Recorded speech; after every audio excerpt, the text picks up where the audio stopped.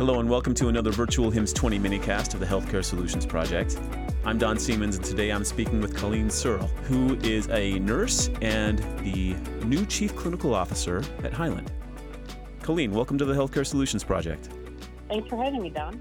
Well, we're grateful that you have taken some time out of your day, and I'm sure you're very busy right now. It's always a pleasure to speak with a clinician who has turned into a technologist. So tell me how that happened for you. You started out as a nurse, and you became one of the leaders at a great software company. Thank you. Well, it's been a fun journey. I always tell other nurses that I meet along the way that nursing isn't just about clinical bedside care. Nursing is about a philosophy and bringing that philosophy to all different phases of healthcare, whether it's bedside, whether it's management, whether it's helping software vendors create the right solutions that help us improve patient outcomes. So I've been on the technical side for more than 20 years with a variety of companies. I joined Hyland 17 years ago, and this was at the advent of how, in the old days, document management really fit into our healthcare technology area. Since then, we've matured that point of view, and now we talk about content management. Right. In Hyland, we talk about enterprise management of images. So it's been a fun journey, bringing my expertise along on the vendor side. So it sounds like you talk with a lot of provider leaders. When you talk with them, what are the top challenges they tell you that they're facing? Yeah. So, I think pretty consistently over the last 2 years, I really hear three things, and certainly reflected in the Chime surveys that are done and the HIMSS surveys. Top of mind, clinical fatigue. We are changing our technology so fast, but we are experiencing fatigue of physicians, fatigue of nurses, fatigue of ancillary department providers, because how we're asking them to think has changed so much. When I went to nursing school, and I graduated from a terrific program at the University of Michigan, and we were very progressive in technology. And I like to say in the 1980s. But, how I was taught to assess the patient and process and think about care delivery was very different. And today, with the advent of technology, we have to change our mindset and trust some of the outcomes and some of the leading indicators that our technology is telling us about the patient. And it's a different mindset, and it's stressful. And how we expect clinical caregivers to keep up their very hectic schedules and caring for patients and adopt new learning can be a real challenge. So that fatigue, we think about top of mind all the time. Yeah. That fatigue is also leads to, I think, finding and retaining top talent. And I like in the U.S., I think this idea of retaining talent is really important. When you have a great doctor or nurse on staff, how are you enabling them to be successful and stay with your organization and grow them up through the organization? And I think technology really supports that. I was talking with an analyst who said that they're working on a research piece, and they estimate it costs about $1.3 million to bring on a new physician, and over the course of 5 years, really have them fully productive. Wow. In the organization. I was blown away. We don't think about onboarding and retaining talent in those kinds of numbers. So I'm really interested to hear what their end report is going to say. But, those are hard dollars. Yeah. That's real money. That's not monopoly money, is it? No, it's not. And, the third piece really is about sharing information. And, we talk about integration of the data, integration of the application flow, the solution flow. And we're still struggling with that. I was talking to a CIO last week, a fantastic long-term customer of ours, and he said he still battles departmental buying. And, so they're making a conscious effort on streamlining and making sure that they have fit for enterprise applications. And he still sees that there's a lot of purchasing going on of niche instead of understanding kind of the breadth of technology already in the organization that should be used before going out and buying something. So right. That whole integration and sharing and, one thing I hope gets fixed in my career is the better sharing of information and data between the payer and the provider. Because I think if we could be better at sharing that data and that clinical record, it's going to make life a lot easier for a patient. No question about that. I think that's. I think we're on the road to that. Don't you think? I think we're on the road to bringing payers and providers together as the incentives align. I do, and I think with some of the things that have certainly come out of CMS, some of the expectation setting, I think, as our younger generations come up through medicine, and they just have a different expectation of access to the patient-centered data. I think that's going to really improve this. And then there's a whole stream of conversation that is happening at HIMSS around, patient-enabled device and patient-enabled access, where, as a consumer, I expect to be able to go to my portal of provider and get my information. I want to see my X-ray, and I want to be able to see the image, not just, the narrative result. Yeah, right. So those are the things top of mind. Yeah. Okay. Well, let's talk about how your organization is approaching those challenges. Yeah. So one of the things I'm really proud of is the work that we're doing with customers. So about 4 years ago, we stood up a series of customer-facing councils, and they've evolved a bit. They're CIOs, chief medical officers, chief medical information officers, nursing officers.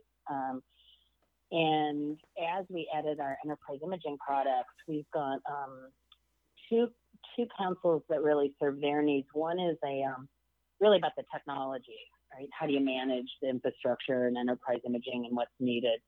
And then a new group that we stood up this year, which I'm pretty excited about, which is a group of clinicians talking about how we can drive efficiency, sharing, workflow, regardless, consistent workflow between the different pieces in a radiologist experience, and creating these day in the life scenarios. And these groups, we have more than 60 customers engaged in these groups. That sounds we great. also have it's fantastic. We also have a group in EMEA that meets, because EMEA has, they have some unique things that they need to look at relative to their government structures, their integration points. So these groups are soliciting feedback that, even to the point of when we're looking at some of our new interfaces, we're getting ready to probably next year in 2021, release a new generation clinical viewer that will bring in access of all of this different types of unstructured content into the EMR and a different sort of personalized experience. And we've been working tightly with groups of clinical leaders to actually walk through the early prototypes. And we're recording the clicks and the pauses in the mouse as they're trying to figure out how to navigate and find information. And all of that feedback is going into our development cycle, is going into our product and solutions. And it's really been insightful as a technology company to think about how do you take that adult learning piece and apply it to your product. Well, you're doing interesting. Kind of an Apple philosophy. Yeah. Okay, that makes sense. Usability. Yeah. Usability. The Apple philosophy. I want to click it on. And how intuitively, as a doctor, do I know where to go to find the information instead of what we hear that's leading to fatigue and frustration is there's so many options, I don't know where to go. And I don't have time to sit in an hour class to figure out where to go to find the information I need. Yeah. Well, it sounds like you're doing great work to make technology better and make it easier to use. Okay, it's Virtual HIMSS Week. What has Hyland got planned now that HIMSS is canceled, but we're jumping into virtual? Well, I'll tell you that. It's been so interesting. I feel like I'm busier this week than I would have been if we were all in Orlando. I hear you. I know. And it's actually been kind of neat because as we're doing these segments, we're getting on camera and we're getting on, in recorded conversation, and people are just connecting differently without feeling like, my feet hurt and I need to stop and say hi to somebody in a corridor, right? It's all about like sharing. Yeah. So I'm really thrilled. We launched last night our Hyland Virtual HIMSS. And that site that we've stood up is meant to emulate both our booth experience and really what we're looking at is, how do we talk about the patient journey and the different things that we do to support that journey of a patient through their healthcare experience, and at what point is on that journey do we have technology that's going to help complement the EMR, the PFS system, the enterprise imaging philosophy that's in place, the payer system. So in our virtual booth, you can see demos. You can ask questions. So we have staff that are available to dialogue in a virtual way, answering those questions, signing up for more in-depth demos. So, whether it's this week or, into next week, we're happy to schedule a conversation with people. We also had quite a number of presentations in collaboration with him. And so we're giving those presentations. We have a terrific session tomorrow that we're doing around governance. And this is something that was going to be in one of the education sessions at HIMSS. We also have an update that's going to be available for CEUs that was also a collaboration with HIMSS, talking about change management and how do you really think about the people aspect. So all of that available on our site. Also, providing all of that up to HIMSS. So as HIMSS is launching their virtual experience, that folks can connect that way as well. I think that's fabulous. I think it's great that everyone can put their content out there and it's available widely, right? It's not just available to the few thousand people who can attend HIMSS every year. Yeah. No, we feel the same way. I think this is a tough call, the right call for HIMSS to make. We're really supportive, but great opportunity. And that's what got us pretty excited. So we, as we were watching the updates last week from HIMSS about, was this going to move forward? And as we watched, certainly the coronavirus continue to spread in these different hotspots, we thought, let's start to get ourselves organized. Really actually driven by our customers that were telling us, they were not going to send staff to HIMSS. So we thought, well, we still want to make sure they can connect. That's great. Hey, speaking of connections, how can our listeners connect with you and your organization during this virtual HIMSS week? Sure. Well, we will make sure that you have certainly the link to our virtual HIMSS. I'll post that for sure. I am available. Yeah, I'm available on that. And I'll also provide my email. I'm always happy to connect with, folks in our environment, talking about what we do, talking about, vision and where we should go. Between myself and between our Hyland team and our virtual hymns team, we'd love to talk. Also available on LinkedIn. We'll be pushing a lot of this out through LinkedIn.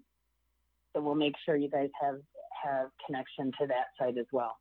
Perfect. Well, it's a pleasure to speak with you, Colleen, and best of luck this week and throughout the year. Thanks, Don. You as well. And I'm looking forward to hearing all the interviews that you're doing this week.